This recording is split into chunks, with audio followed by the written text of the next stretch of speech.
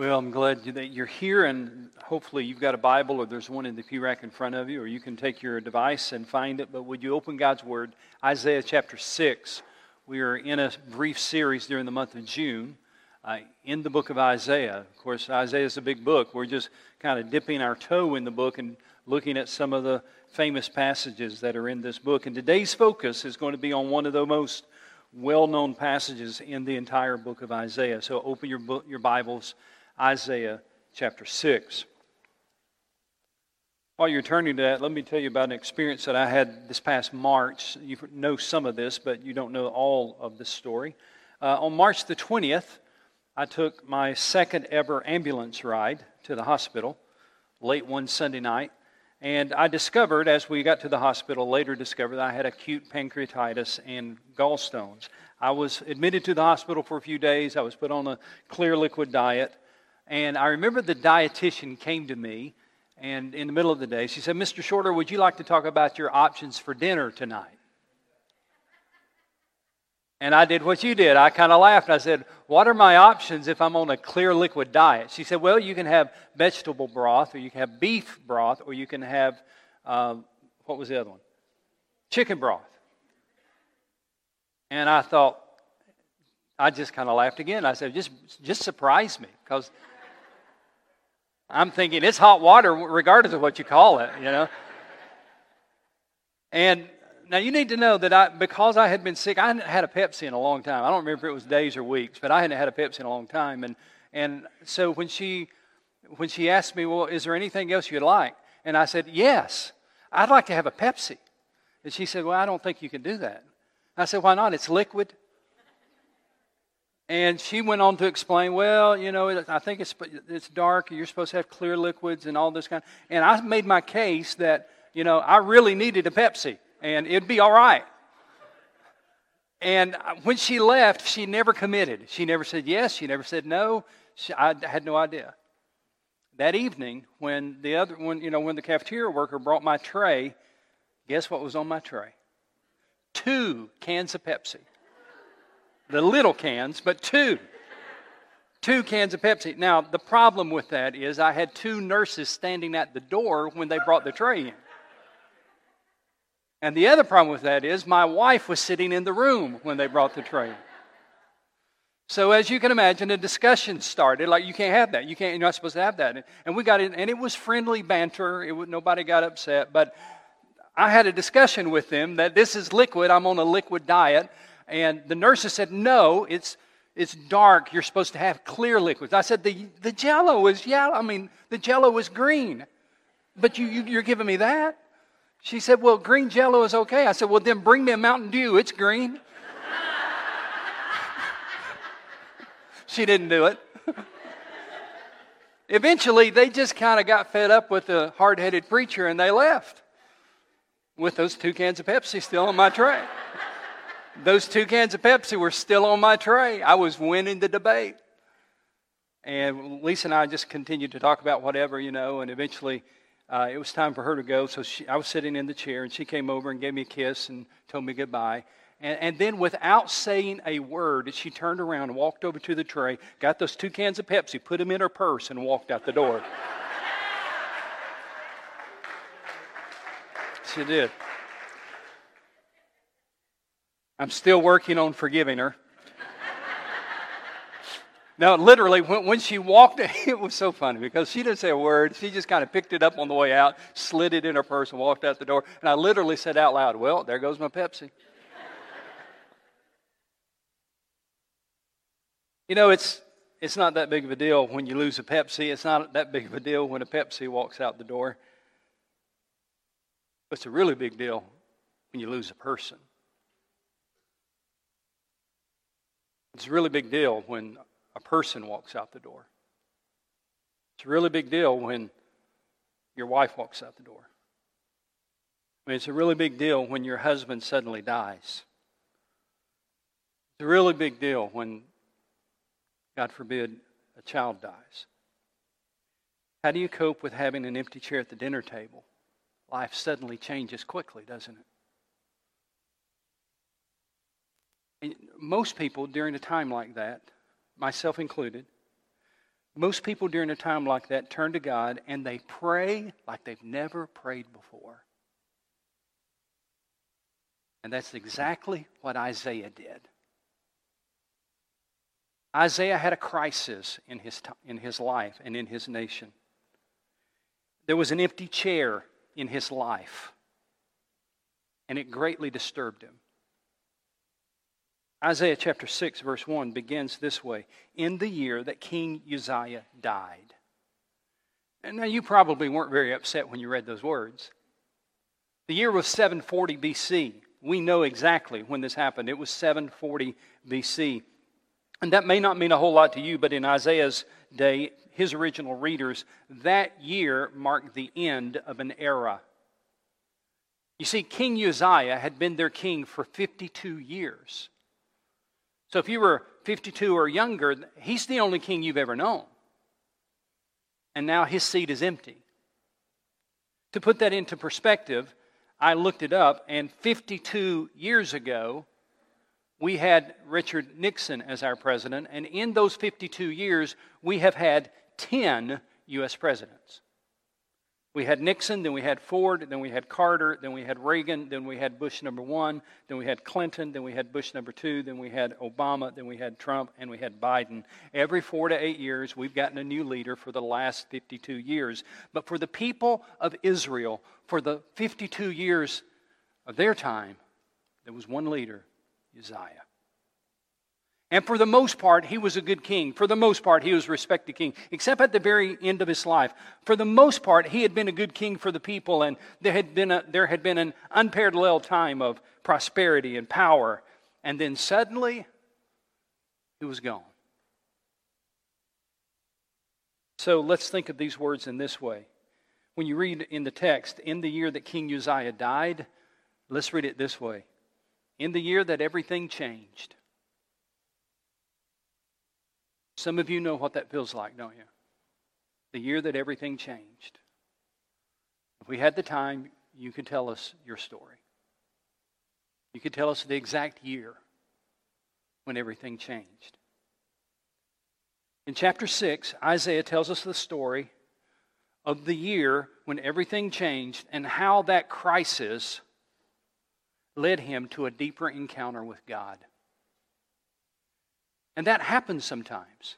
That in times of crisis, we pray like we've never prayed before. And thankfully, in those times when we genuinely open our hearts to God and we need His help, in those times, we can have an encounter with the living God. And that encounter with the living God can be life-changing. Isaiah, in chapter 6, verse 1, goes to the temple, we believe. This text doesn't say it specifically. He may have just been praying and saw a vision of the temple, or he may have been in the temple itself when he was praying. But one thing for sure, he prayed, and as he prayed, he encountered the living God. And that encounter in this crisis in his life and in his nation led him to a decision that changed the direction of his life. Today I want to walk through this text with you. There's only 8 verses.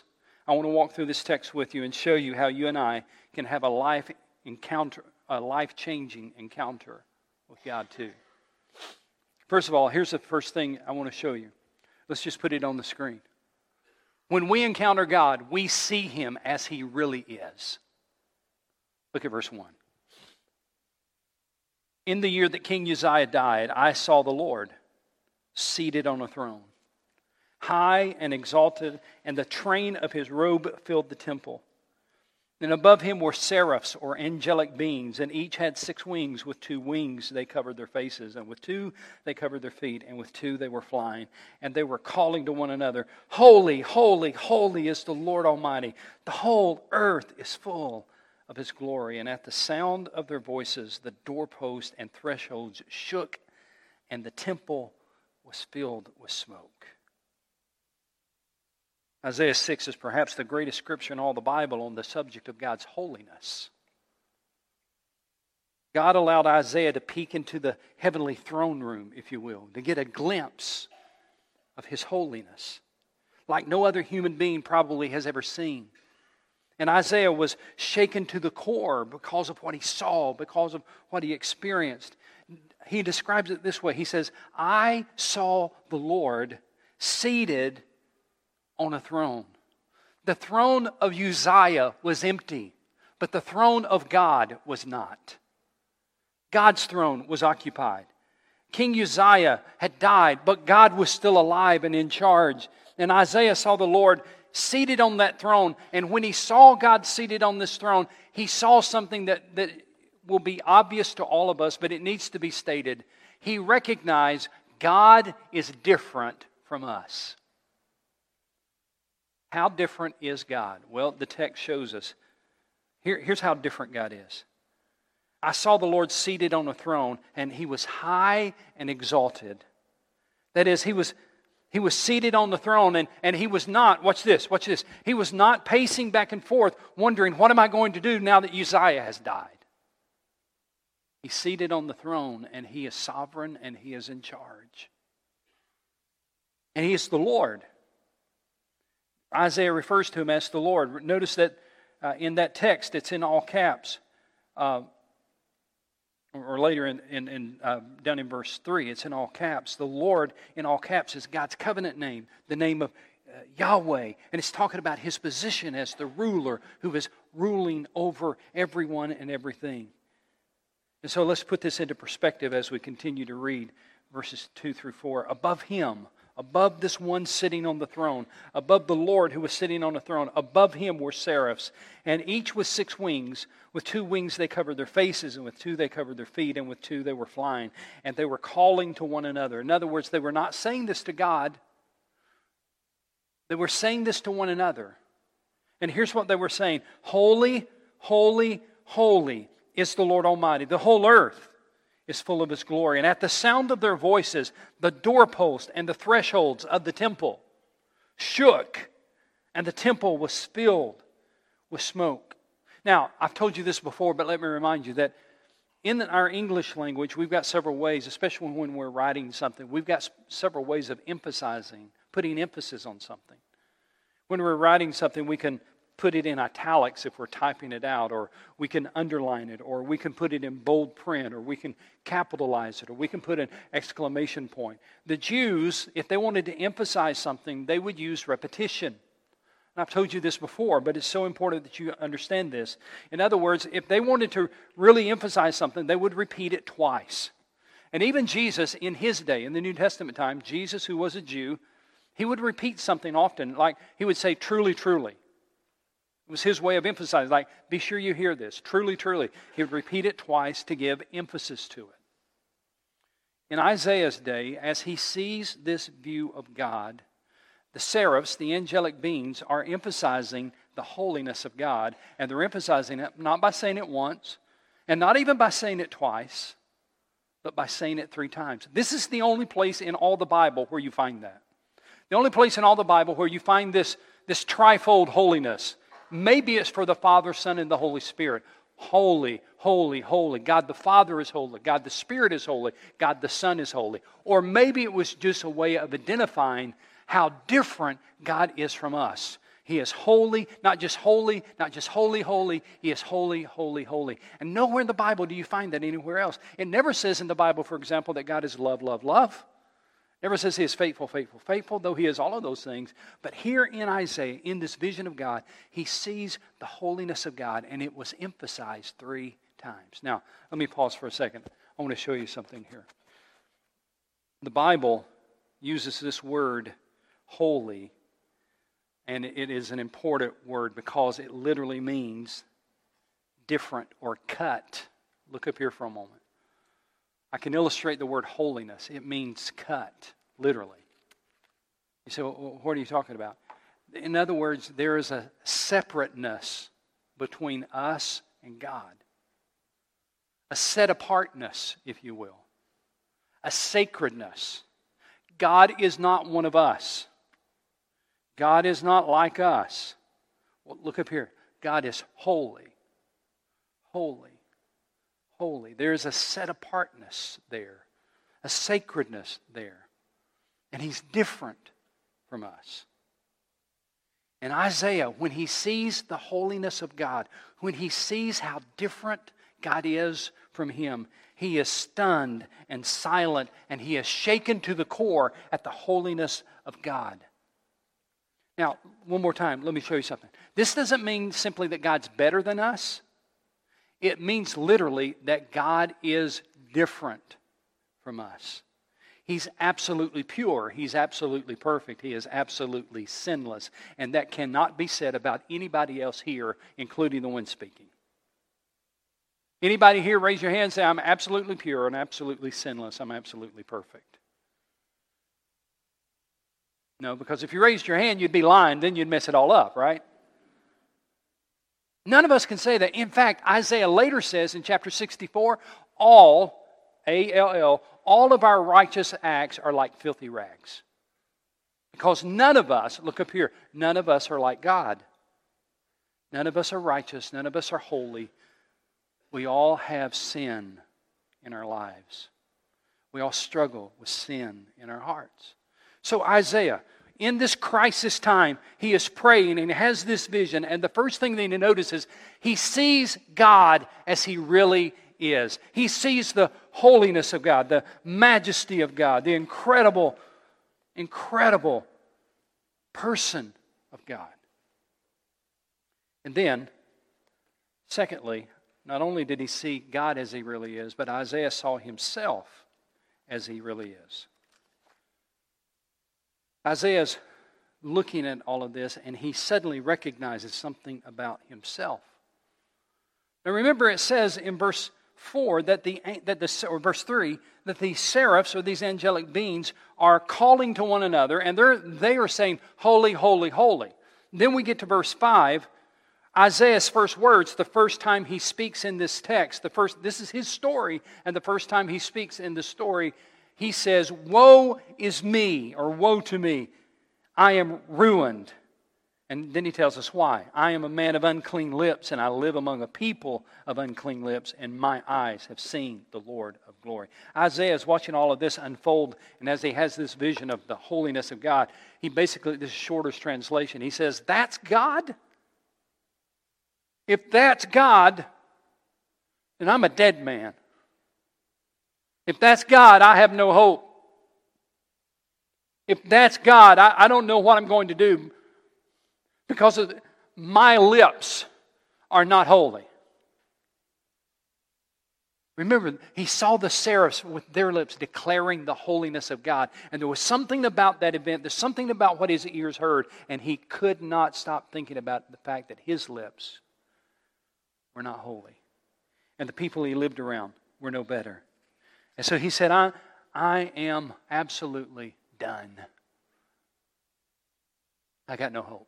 Do you remember the song? We sang it in the first service. Do you remember the song, Amazing Grace? You know the song. Amazing Grace, how sweet the sound that saved a wretch like me. That's really what Isaiah's talking about. He said, I'm done. I'm just a wretch. I've got nothing to offer God. A.W. Tozer said, when you talk about the holiness of God, you have not only the problem of trying to grasp it intellectually, but also a sense of personal vileness that is almost too much to bear. There is a personal vileness, Isaiah was saying, in my own life that is almost too much to bear. And so here's where I want to kind of turn to the good news, if I can, for a moment. Here's what I want you to see. First of all, when we encounter God, we see Him as He really is. We see ourselves as we really are. But here's the good news. Not only can we encounter God, but when we look at this text, we see we can also experience God.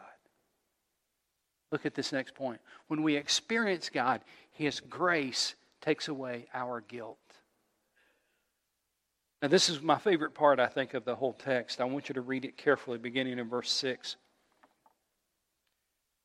Isaiah, in verse 5, had cried out, "Woe is me, I am ruined, I've got no hope," etc. In the very next verse, look what happens.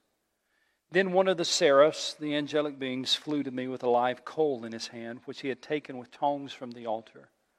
And with it he touched my mouth," because Isaiah said, I'm a man of sinful lips. And so this seraph came and touched my mouth and said, "See, this has touched your lips, and your guilt is taken away, and your sin is atoned for." Now, before we get too far into that, I want you to notice something. Tell me, church, talk to me. Who took the initiative in this encounter where he experienced forgiveness? Who took the initiative? Was it Isaiah or was it God that took the initiative? Easy question. Who took the initiative? God did. And don't you dare miss that. Isaiah, all he said was how bad he was. Verse 5. All he talked about, I'm ruined. I got no hope. I'm a sinful man and I live among sinful people. That's all he talked about was his sin in verse 5. And in verse 6, watch this, when he acknowledged his sin, God in His graciousness took the initiative to provide forgiveness. Now, this is the only place in Scripture where we see an angel taking a coal from the fire. It probably was the altar in the temple where sacrifices were made. And the angel took the coal from the fire and he brought it and touched the lips of Isaiah. Now, this was a symbolic act, so don't try to press that too much. Say, how was he saved? How was he forgiven? It was just a symbolic act of God taking the initiative and God providing the forgiveness. But I want you to see what the seraph said. This is so beautiful. The seraph said, "See, this has touched your lips. Your guilt is taken away. Sin is atoned for." Let's look at those two phrases. Your guilt is taken away. Now listen to me. If you've ever had real deep guilt, you know that you really can't get rid of it on your own, right? If you've ever had made a bad decision, if you ever did something and you regret it to this day, if you ever, it's like, how did I fall for his lies? Why did I do that? Why did I go there? Why? If you've ever been racked with guilt, you know that it's just always there. In fact, King David said in the Psalms, he says, when I go to sleep at night, my guilt is always before me. In other words, David said, I can't get rid of it. And here's Isaiah. The seraph comes and cleanses him first, cleanses his lips with the coal, and then the angel, the seraph, declares, your guilt is gone.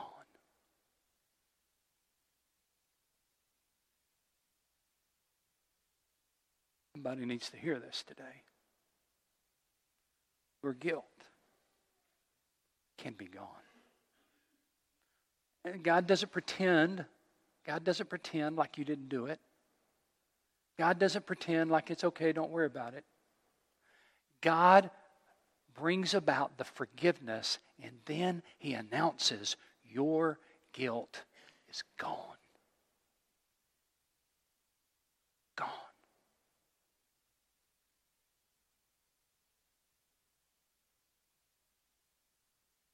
And then, as if Isaiah would say, yeah, but what about? And he says, and your sin is atoned for. Can I give you a little word picture of that word atoned? The idea of atoned has been covered. And the Bible says for us as New Testament believers that our sin has been covered by the blood of Jesus. Now, can I tell you something? When your sin has been covered by the blood of Jesus, this is what the Bible teaches. When your sin is covered by the blood of Jesus, it's as if God Himself can't see it anymore because He sees the blood covering it. Your guilt is gone and your sin is atoned for. So, to understand that, you need to see that here was a man racked with guilt. Here was a man who acknowledged, once he saw the holiness of God, he saw the sinfulness of himself.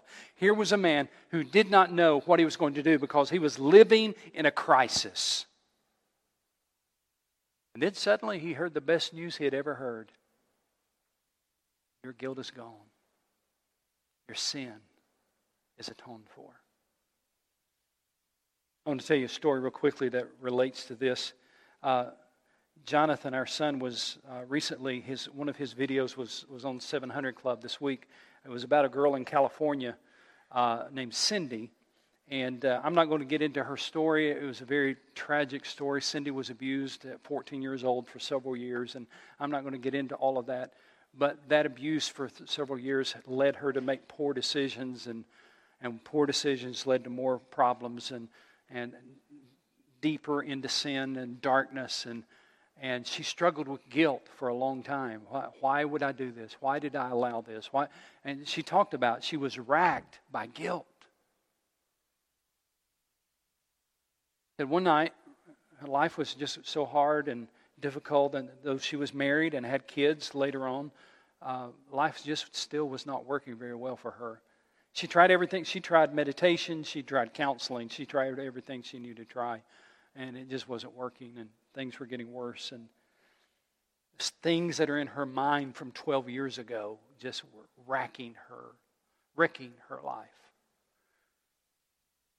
She said one night, she and her husband met a young pastor that they both knew. They hadn't seen each other for a long time. They kind of reconnected, and they were talking and everything. And then the pastor said, "Can I pray with you?" That was his first question. "Can I pray with you?"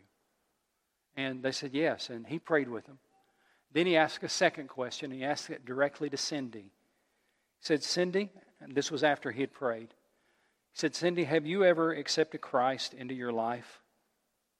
She said, "No." Then he asked a third question. The third question was, "Cindy, would you like to?" And as she listened to the pastor, here's what Cindy said, and I'm quoting from the video. She said, "I couldn't believe that someone so holy and worthy like him would want someone like me." She said, I had tried everything else. Clearly it wasn't working. And then here's my favorite line. She said, "I tried everything else, and clearly it wasn't working. And then here comes Jesus." I love that line. I tried everything else to fix my life. I tried meditation. I tried counseling. I tried different things. And then here comes Jesus. And here, this last statement is a good one too. She said, "I was so surprised." You know why she was so surprised? She felt like she had to always live with that guilt. She felt like she had to always live with that pain. She felt like she could never get away from those problems. And then here comes Jesus.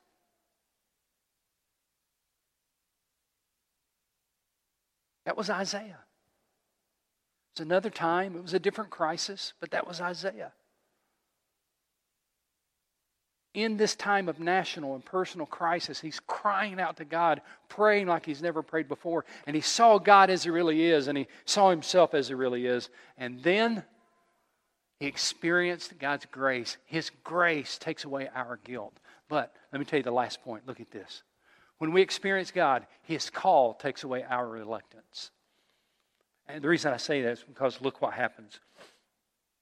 In verse 7, after it is announced, your guilt is taken away and your sin atoned for. After it is announced, verse 8, then it says, "Then I heard the voice of the Lord saying, 'Whom shall I send? And who will go for us?'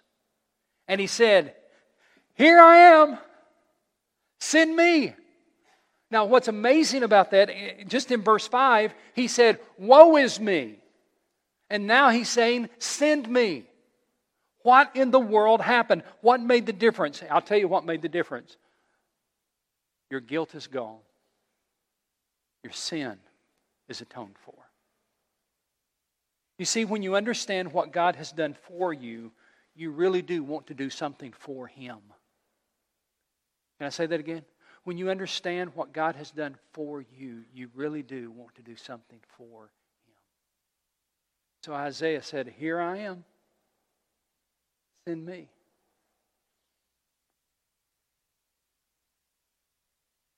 Andy Stanley, who's the son of famed preacher Charles Stanley, I read in a book a long time ago that Andy said when he was a young teenager, they were driving around town one day, and Charles Stanley was, he was typical Baptist preacher talking about being called by God and called by God and called by God, and God calls you to do this and that kind of thing. And Andy said he struggled with that because he wanted to serve the Lord, but he never felt called by God to do that. He said one day he was riding around town with his dad, Charles Stanley. He said, "Dad, let me ask you a question. If you don't feel called to ministry, can you just volunteer?" And Charles just kind of chuckled and said, "Son, I guess you can. You can volunteer to serve the Lord." And Andy said, "Well, that's what I want to do. I want to volunteer." That's what Isaiah did. He volunteered. Here I am. I volunteer. Because my sin is atoned for. And my guilt is gone. So whatever it is you want me to do, here I am. Send me. Before I close, I got to remind you of something. There was one question Isaiah did not ask. When God said, "Who will go for us? Who can I send? Who will go for us?" The one question Isaiah did not ask was, "Where?" Seems like a logical question, doesn't it? Who can we send and who will go for us? And question, yes, Keith, I see your hand. Where? That's not Isaiah. When God said, "Who can I send and who will go for us?" Isaiah said, I will. Listen, because when you're really serving God, you don't get to choose the destination. You just get to choose if you're going to be obedient or not. You don't really get to choose the destination. He chooses the where. Your goal is to be surrendered. Let's pray about that. Would you join me as we pray? Every head bowed, every eye closed.